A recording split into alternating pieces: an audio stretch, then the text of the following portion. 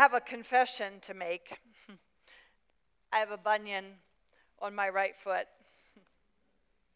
It's super ugly. Like, I can't even tell you how ugly it is, and it is terribly painful.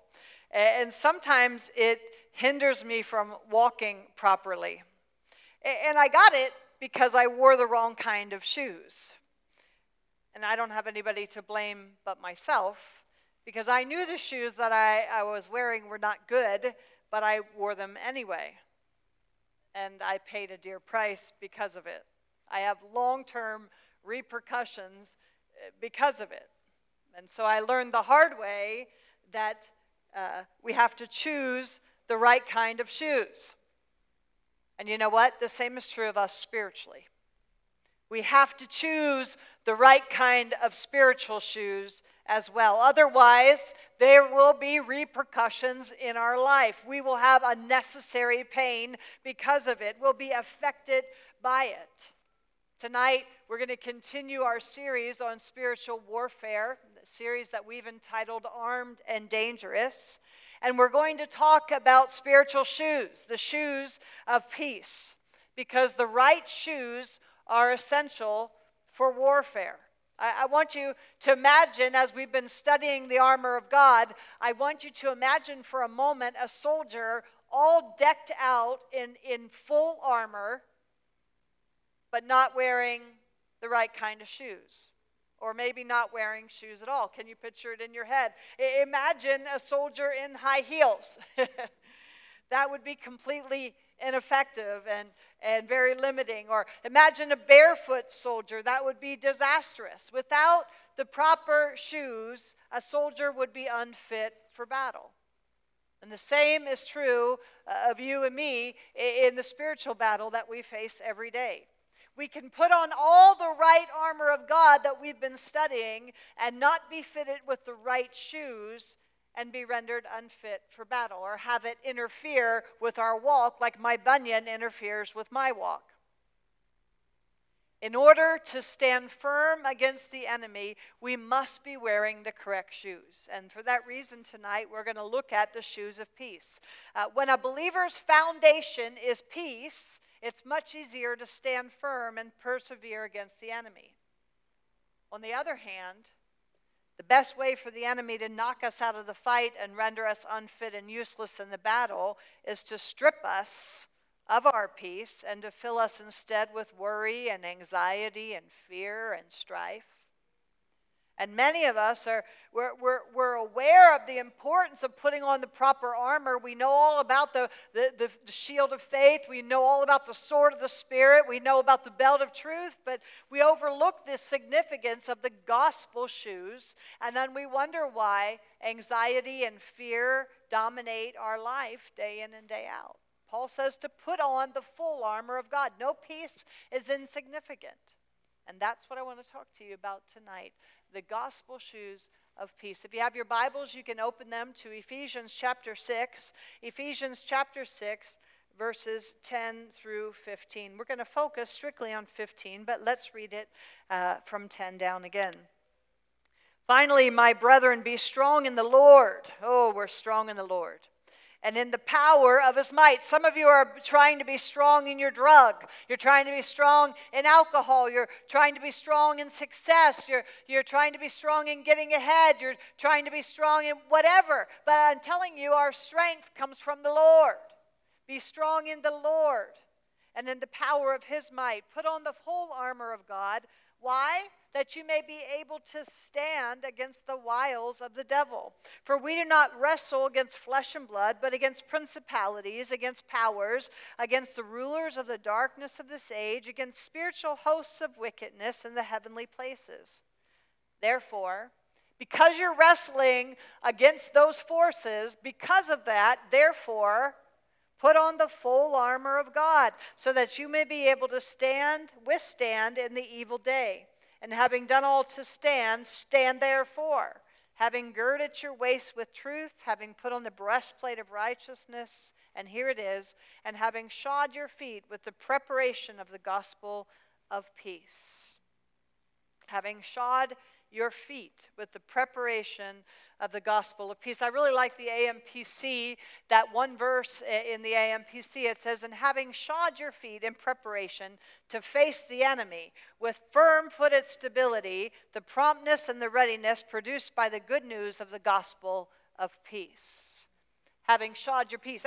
I read a lot of commentaries this week, and all the commentaries, the commentators seem to differ about what they think this shoes of gospel peace really mean. A lot of them say, well, it means we're going out, we're ready to go out and take the world with the gospel. Others say that we fight from a place of knowing that we have peace with God. And I think that those are all true, but I believe that we're looking at this passage. If you keep it in context, it is talking about how to battle the enemy. It's a fight. These are weapons.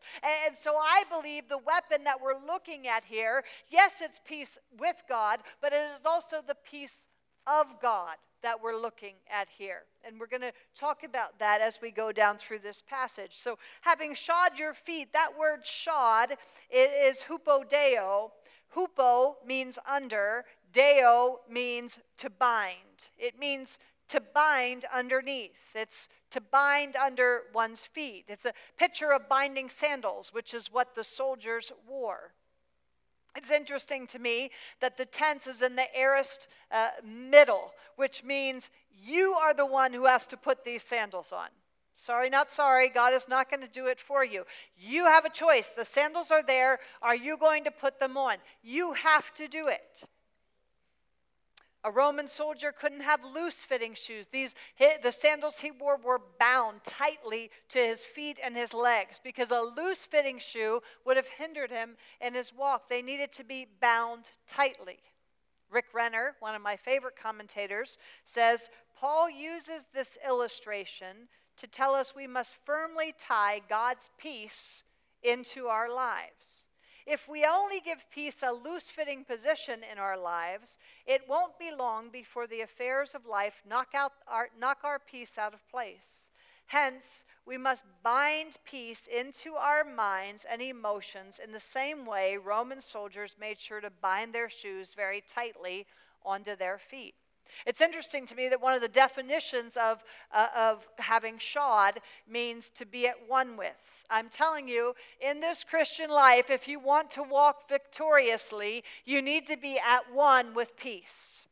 Yes, you have peace with God, but He wants to give you a peace that passes all understanding. He wants to keep your mind at perfect peace. He has a peace that He wants you to live in, knowing that He has you, that nothing the enemy could bring at you has any power, and you can have peace in knowing that. And we have to bind that into our minds, into our lives, that we walk in peace so that when the enemy brings something into our life that causes anxiety or fear, we need to wield the weapon and say, no, I've got some shoes on me. I have a weapon here. I'm armed and dangerous because I am walking in peace, and you cannot take that from me. You don't have to accept everything that the enemy brings at your life. We've got to get wise. This passage started out telling us not to be unaware of the enemy's schemes. This is a scheme of the enemy to steal the peace that Christ paid a dear price for you to have. He says, having shod your feet with the preparation of the gospel of peace. That word preparation means readiness. It's the act of preparing. It's a readiness of mind. You've got to keep it in your mind that you have complete and total peace in God, that He has you, that you don't have to fear anything that comes at you because He has you. You need to be ready with that mindset. It's a readiness to go forth into peace and invade enemy territory and take back what he stole from you. A readiness to go forth in peace and invade the enemy territory by coming in an opposite spirit of what's coming at you. I love the name Caleb. I love it. I saw Karen was here. Her husband's name is Caleb, and I love that name. Because Caleb, in Joshua and Caleb, when they went into when the 12 spies were sent into the promised land, and the 10 came back with a negative report, but Joshua and Caleb came back with a positive report. The name Caleb means opposite spirit. He came back with an opposite report of everybody else. And I'm telling you that when you have peace, when you have prepared your mind here, it means to invade the enemy's territory with an opposite spirit of what's coming at you. So when he is bringing fear at you, you need to come back at him with the peace of those that your feet are bound in, that you're walking in. Shoes are a picture of walking. Shoes protect my feet when I'm walking. Throughout Scripture, over and over and over, the Christian life is referred to, I think 40 plus times, it's referred to as a walk. So here, when we're talking about shoes, Paul is talking about the way you walk out the Christian life. How do we do that? In peace. That's what our feet are bound to. That's we're walking out peace in our Christian life. That means when the enemy comes at you with an opposite thing and he says, I'm bringing anxiety, you refuse that in the name of Jesus, and you say, no, I am bound. I have a mind that's ready, understanding I am bound to peace. That peace covers my life. When he brings fear, you come back at him with an opposite spirit and you say, nope, not receiving it.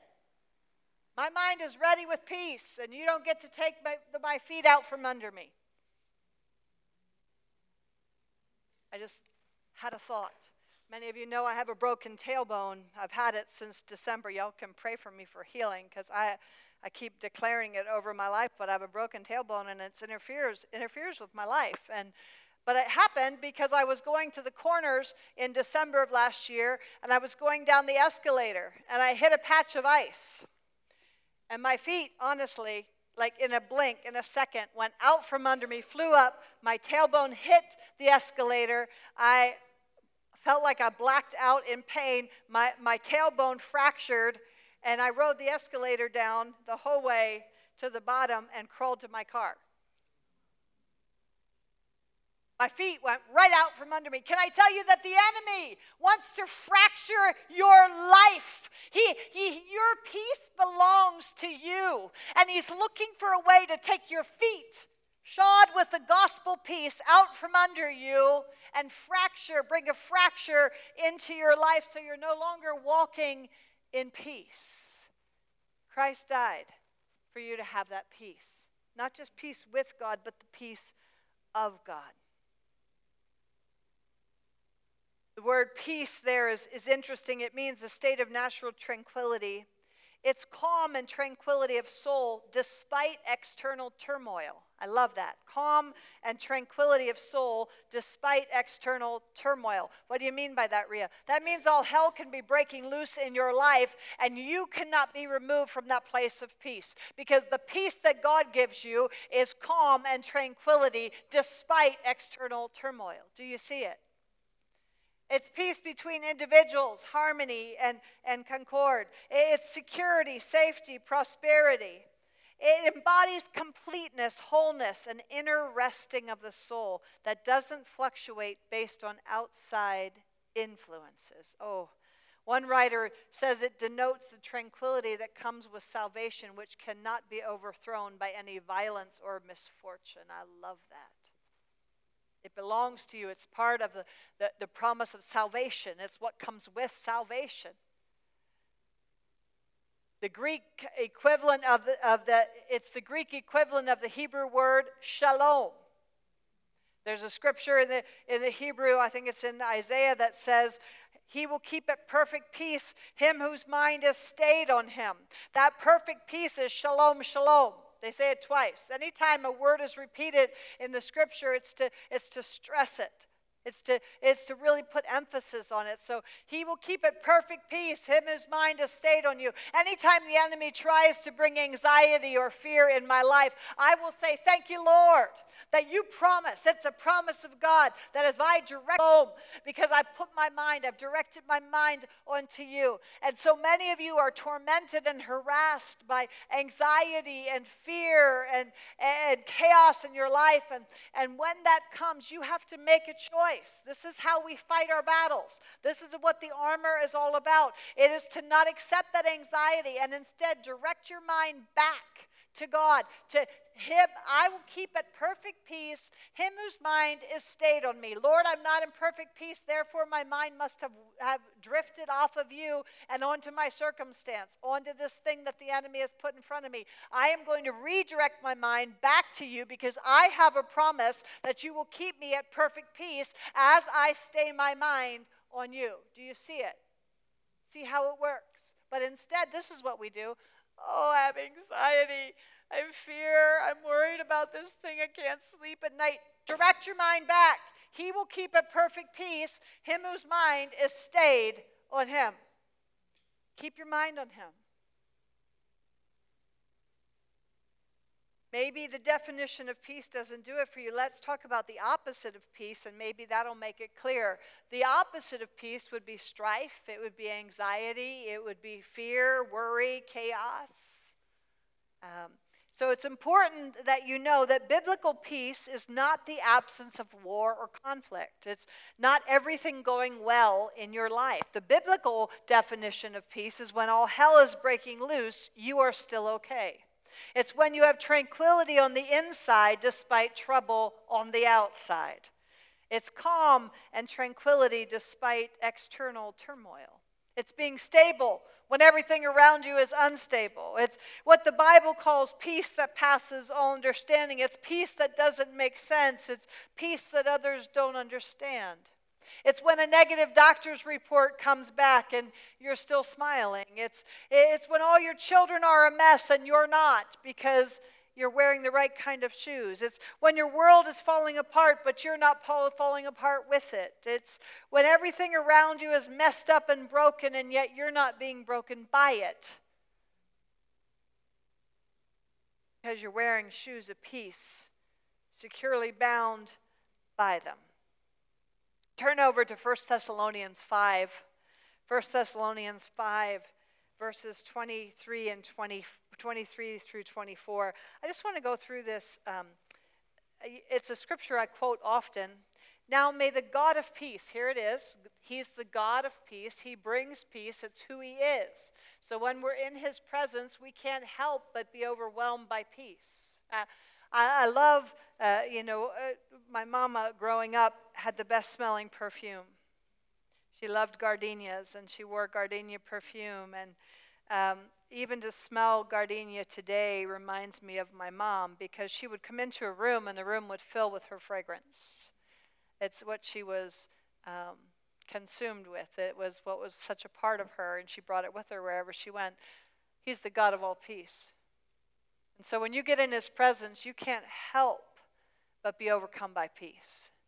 Because he's the God of peace. He embodies it. It's who he is. So look at that. And now may the God of all peace himself sanctify you completely.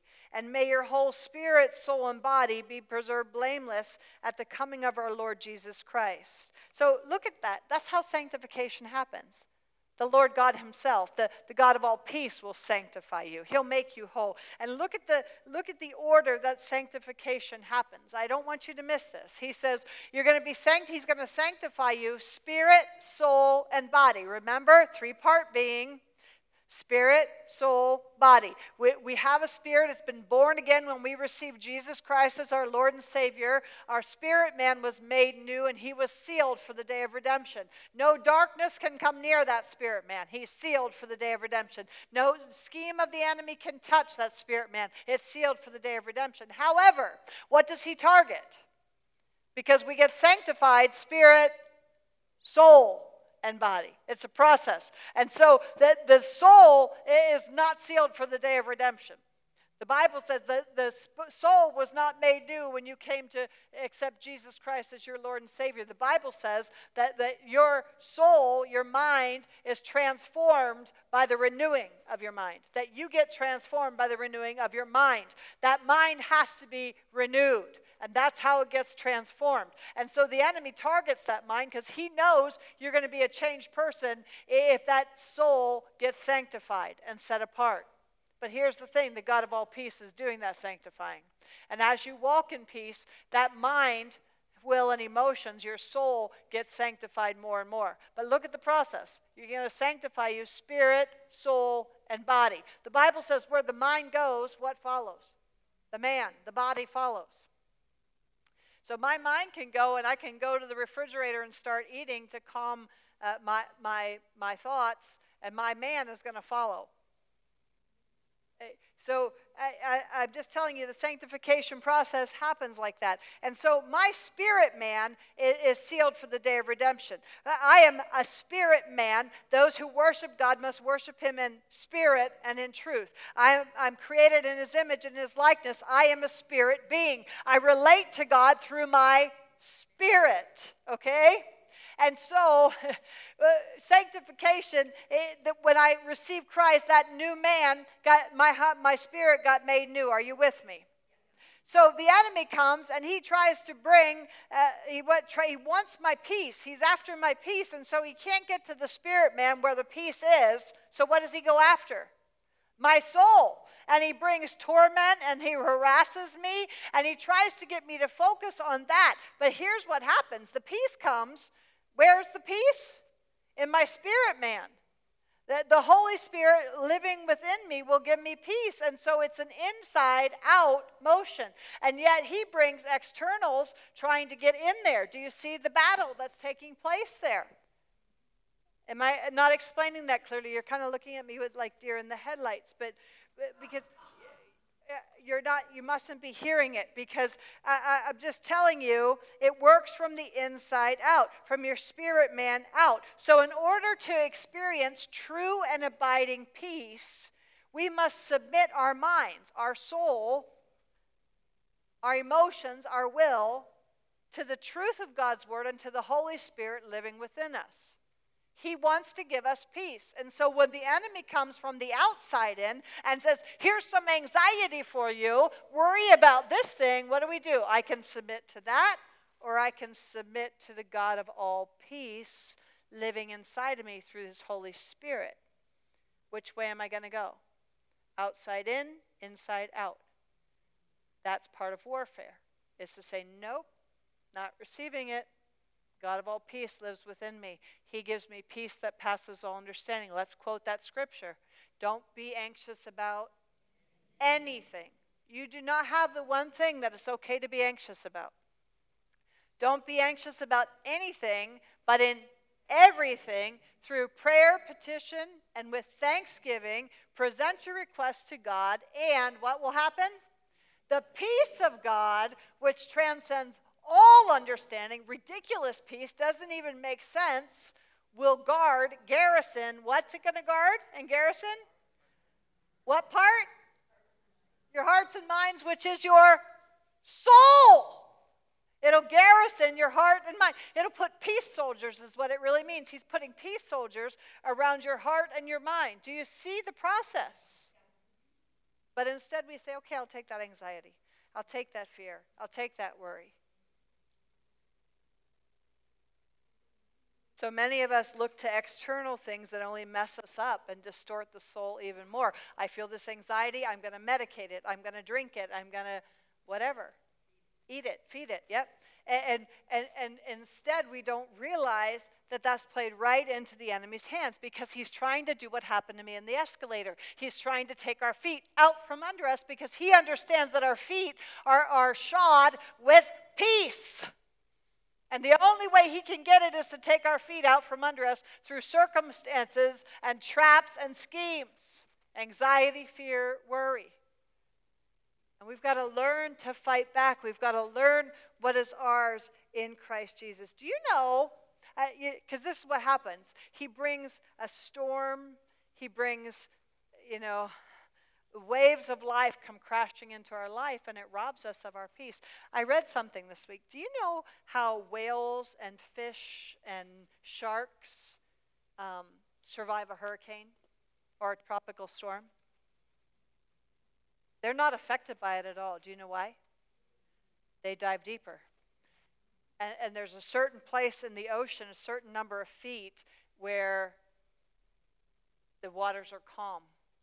And so they dive and they swim swiftly to that place of peace, that place of calm. And so the hurricane can be raging all around them, but they're unaffected by it because they dove deeper. Oh, Jesus. Remember, Holy Spirit, sealed for the day of redemption. The spirit man is the place where that peace rests, where we access that place in God, where the peace abides. And so we have to dive deeper. When the winds of life, when the hurricanes, the storms of life come at us, we have to dive deeper into that spirit man, into that place in the spirit where the God of all peace will bring calm and tranquility to us. We got to dive deeper. We got to dive deeper. Well, let's look at those sandals some more. Having shod your feet with the preparation of the gospel of peace. The soldier's sandal, Josephus, one of the Jewish historians, tell us that the Roman soldiers' sandals they had hobnails on them. So it would be similar to our soccer cleats or our football cleats today. They actually had really thick layers of leather, and then they had these thick spiky nails driven down through the soles, lots of them. And so it would give them sure footing. It would give them firm footing. And so, like my sons, when they played soccer, if it was raining, they would be flying all over the place if they didn't have their cleats on. But their cleats dug into that, and it gave them firm footing. And that's what the soldiers' sandals were all about, with those nails on the bottom of that, because they were intended to hold the soldier in place in the midst of conflict. It gave him sure footing and helped him to stand firm when he was under attack. The enemy couldn't knock him over or make him lose his footing. The enemy couldn't push him back. The nails would dig into the ground and keep him in place. Can I just tell you what? That the enemy of your soul wants to take your feet out from under you. He wants to knock you out of your place of standing. He wants to knock you out of that place of peace. And if you are firm, the Bible says that we need to stand firm against him, and we do that by keeping those shoes of peace bound to our feet and not be moved by him. It's interesting that Paul tells us that we are wrestling. Over and over in Scripture, he says you're wrestling. You don't wrestle against flesh and blood, he says. I was a cheerleader for the wrestling team at my high school, and we would sit on the mat while they wrestled, and so I had a really good view of the wrestling team. And so one of the things I learned very quickly, because I thought wrestling was all about getting them down on that mat. But I realized very quickly that wrestling was about trying to stay up as long as you could. Because once he threw you to the mat, you were at a disadvantage. You were going down quick. And so a wrestler tried to stay on his feet as long as possible. They'd kind of like go around in the ring like this because nobody wanted to be down. And then they'd dive for the feet. And the best thing to do is when the opponent went diving for your feet, for you to jump on top of him and pin him to the ground. That is what the enemy of your soul wants to do. He wants you to not stand firm. He wants to take you down for the count. And you have got to get wise in how you battle him. Because you have gospel shoes of peace with hobnails in them to hold you firm against the enemy so you can stand firm against him. He wants to come and bring anxiety and worry because he knows that place of peace is a place of victory for you. The soldiers' shoes were vital in protecting them and enabling them to walk over the traps that their enemy had set for them. Jewish historians tell us that these nails were really important, and the really thick padding on the bottom of the sandal were important because apparently the enemies of the Roman soldiers would put things in the ground, sharp things sticking up, so that when they stepped on them, if they couldn't take them out, at least they could wound their feet. If they didn't have proper sandals on, those sharp objects would come up by the soles of their feet and and wound their feet, and then infection would set in. It would keep them from walking effectively, and they'd be taken out of the battle. But the enemy, he's setting traps that you think, traps to get your peace. Now remember, soldier sandals were a picture of peace. And if your sandals aren't good, if you're not securely bound in those sandals, if you just have loose-fitting peace that can be easily moved, and the enemy sets a trap for you and you step in the right place, you get a wound that takes you out of the battle. What does that look like, Rhea? Well, he sets traps all the time. Traps that you think are a husband. Traps that you think are a coworker. Traps that you think are, a mother's unkind words. Traps that you think are somebody mistreating you at church. And you actually take the bait and step on them, and you think the wound is about a person, when it's the enemy of your soul who's set a trap to try to get at your peace, to try to take you out of the battle. And there's no quicker way to get you out of the battle than to get your peace. He sets traps. If you're not walking your Christian walk at peace with God, obeying His word, following His command, you've lost your footing, and the enemy will be able to take you down for the count. If you're not walking, listen to this one, in peace with your brothers and sisters, you're not at peace with God. I'm sorry, I'm just going to tell you, if you have conflict with a brother or a sister, you are not at peace with God. Sorry, not sorry, because He says, love one another as I have loved you. Forgive one another because I have forgiven you. That we are obligated to this. And yet what we're doing, even in the church today, there's division, there's people at odds with one another, and all we're doing is playing into the scheme of the enemy. We're giving him ground. We're letting him take our feet out from under us. So this is living at peace even with one another. Turn over to Colossians 3:2. I promise I'm finishing here.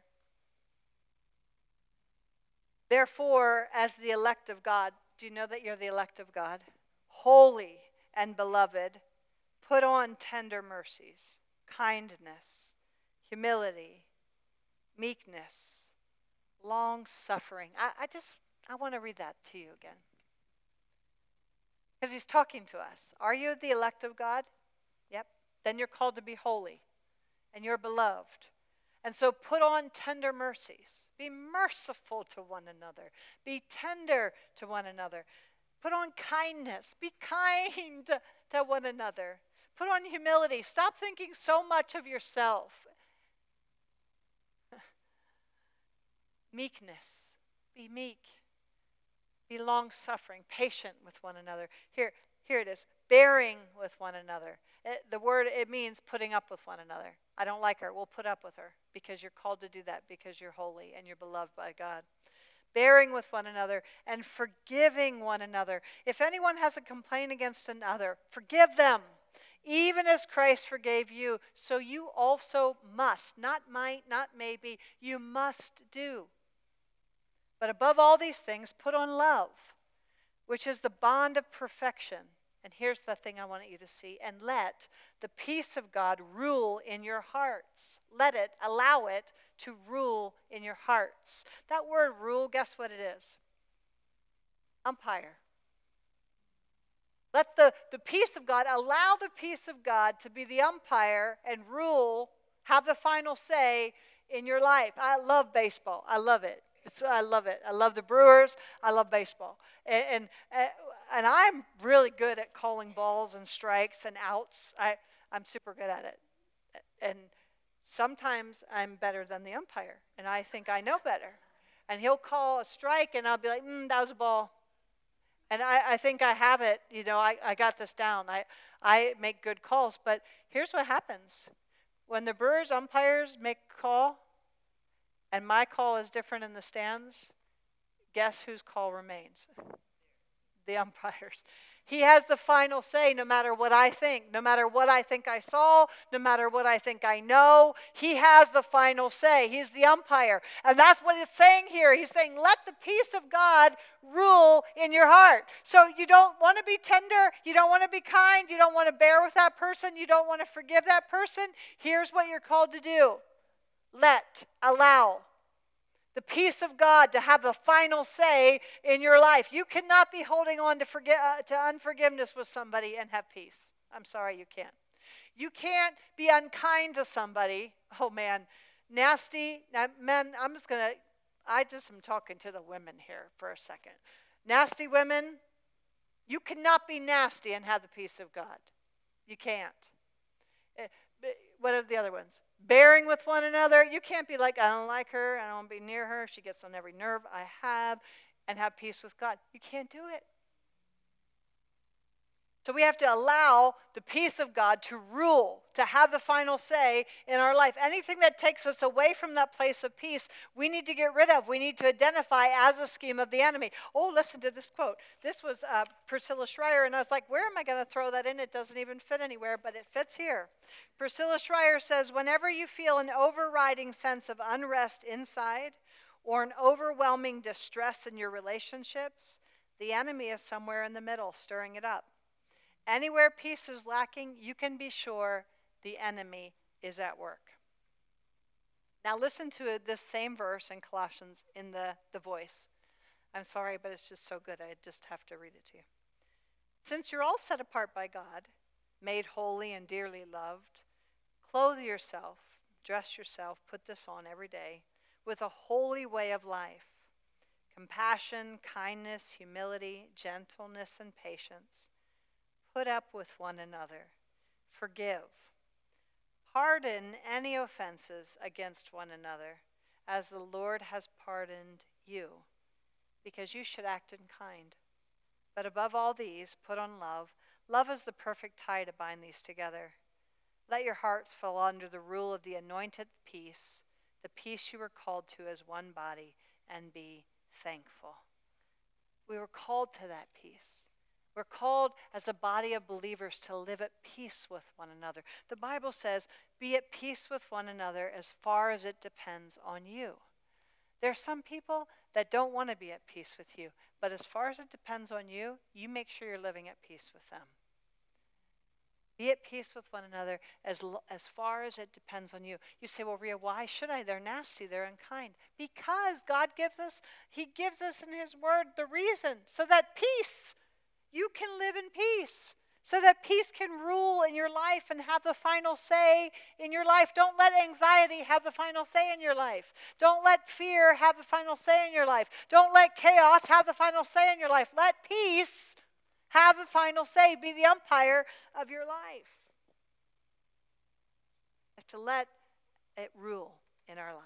Some of you are dealing with a difficult person and you want to slap them silly or tell them a thing or two. But regardless of the call you want to make, peace has to be your umpire.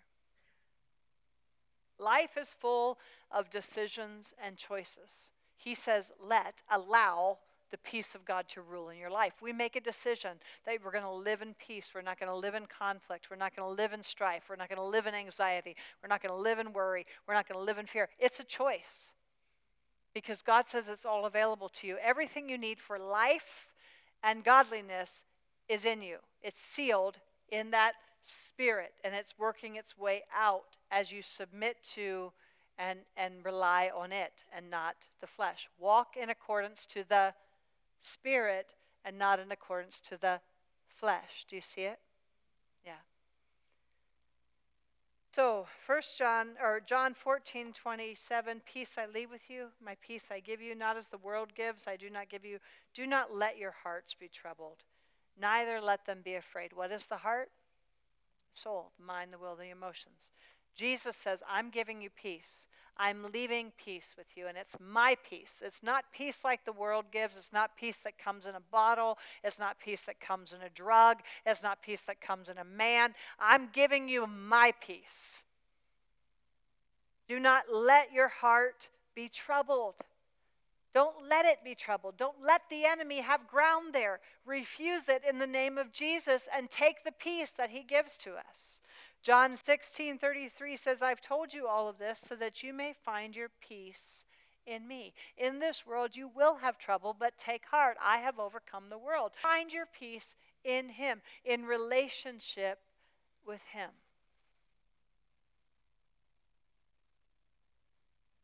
J.B. Phillips says, I leave behind with you peace. I give you my own peace, and my gifting is nothing like the peace of this world. You must not be distressed, and you must not be daunted. He says, having shod your feet. Let's look at that. This is too good. Having shod your feet with the preparation of the gospel of peace. Do you know what the word gospel means? You should. What does it mean? Good news, evangelion. It's good news. But what I didn't know is that word is rarely used in the Greek. It's all through our Greek New Testament, but it's rarely used in like they call it a Koinonia Greek, in the classical Greek. It was rarely used. It was a term because the reason that they rarely used it is the news had to be so good that it was unbelievable. They would only use that word in those cases, that it was too good to be true. And so in the classical Greek, in the everyday language, they rarely use that word. And then Jesus comes along, and all of a sudden it's all through our Greek New Testament. And he used it all the time because the news he's offering is too good to be true. It is such good news. And that's the picture that Paul is drawing here. He's saying the gospel, the good news of peace, that you can live in peace. It's a term, good news was only used in wartime. When a distant battle took place, runners would bring back messages to the city, letting them know what was happening on the front line.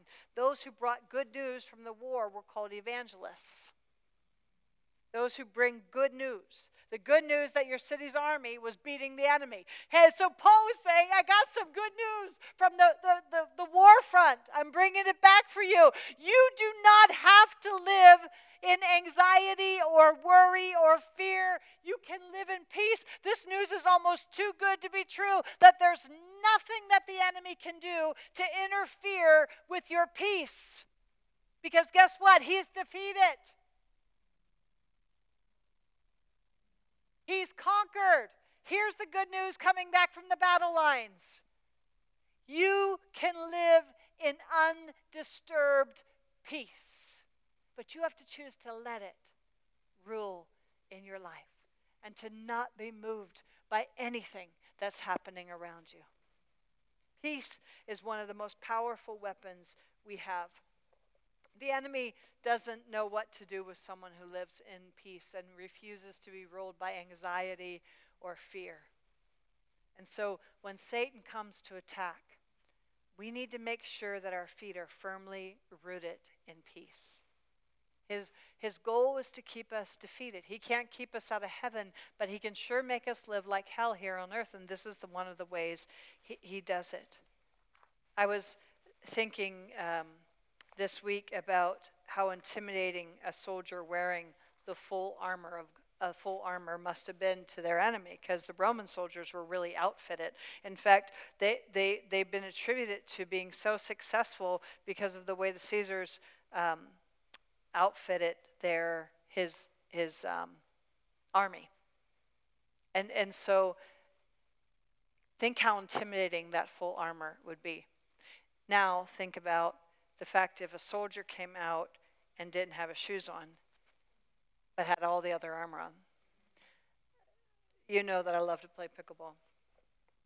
I don't just like it, like I love it. I'm a bit obsessed with it. It is just, it's a refuge for me. I love it. And I was playing yesterday with Dave and Leslie and Leah's husband, and and I was playing somebody, and they were up tight at the net, and they popped a ball up, and I happened to look behind them, and there was a wide open space behind them because they were up so tight. And I took the paddle, and I nailed the ball right behind them, and it hit hard, and it bounced out of the court. And this girl looked around at me, and she said, "How was I even supposed to hit that?" And I said, "That was the point." Because what I did was, I watched what they were doing, and I found the weakness. I knew they were playing up, and if I put the ball in the back, the chances of them hitting it were very slim. And I knew I had the advantage, and I played it up. And then I began to see the pattern in their playing, and I played up every advantage I could possibly get on them because I wanted to win. The enemy is not intimidated by your church attendance. He is not. He is not intimidated by how many hallelujahs you can give or if you raise your hands in worship. Do you know what he's intimidated by? Your armor. He's intimidated by your intimacy with God. And he's looking, just like me at pickleball, he's looking for your weakness. He's looking for where he can get the advantage on you. Don't give it to him. Don't give it to him. When I'm playing somebody like me who plays advantage, who is looking for advantage all the time, I'm really cautious. Like if I see them hitting the same shot over and over, they won't get that chance with me again. Because I'll tighten it up so they can't get that chance. If you're sitting here tonight and you are filled and tormented by anxiety and fear and worry, I just want to tell you, he has the advantage on you. He knows where your weakness is. And you have to tighten it up. You have to get some firm footing in the peace of God in your life. And you got to start refusing those advances when he comes at you. Because he wants to do what happened to me on that escalator. He wants to take your feet right out from under you and cause a fracture in your life that will affect you and make you ineffective. That's his goal. And we cannot be unaware of his schemes. So let's just flesh this out. I really have felt this need to say, let's flesh this out at the end of every teaching. So this week, if the enemy comes and you find yourself laying awake at night, just gripped by worry or fear, what are you going to do? You're going to tighten up those shoes. Remember, you're walking. It's your walk. It's your making progress. When I walk, I make progress. I advance. And I'm going to advance in peace. I'm going to make progress in peace. I'm going to walk out peace, not walk out anxiety. Do you see it? I'm going to say to the enemy, I refuse that anxiety in the name of Jesus. I'm going to dive deeper into my relationship with Christ. I'm going to dive deeper into the Word, and I'm going to be in that place where the fragrance of Christ, where I am. He embodies peace. It's who he is, the God of peace. When I get into his presence, I can't help but be overcome by peace. And so I'm going to run to his presence. I'm not going to rehearse everything that the enemy is trying to whisper that I need to be afraid of, I need to be worried about. I'm going to instead rehearse Scripture. I'm going to go, thank you, Lord, that you will keep at perfect peace my mind because it's stayed on you. And so I thank you for the peace that's coming in my mind right now. Thank you that I don't have to be anxious about this thing. I'm going to present it to you through prayer, petition, and with thanksgiving. And I thank you that you're going to send peace soldiers to guard my heart and my mind in Christ Jesus. Do you see? So get you some Scripture and talk back. Next week we're going to talk about talking back to the enemy, having a shield of faith, the sword of the Spirit, and what that really looks like. So anyway, be blessed. Have a wonderful week, guys.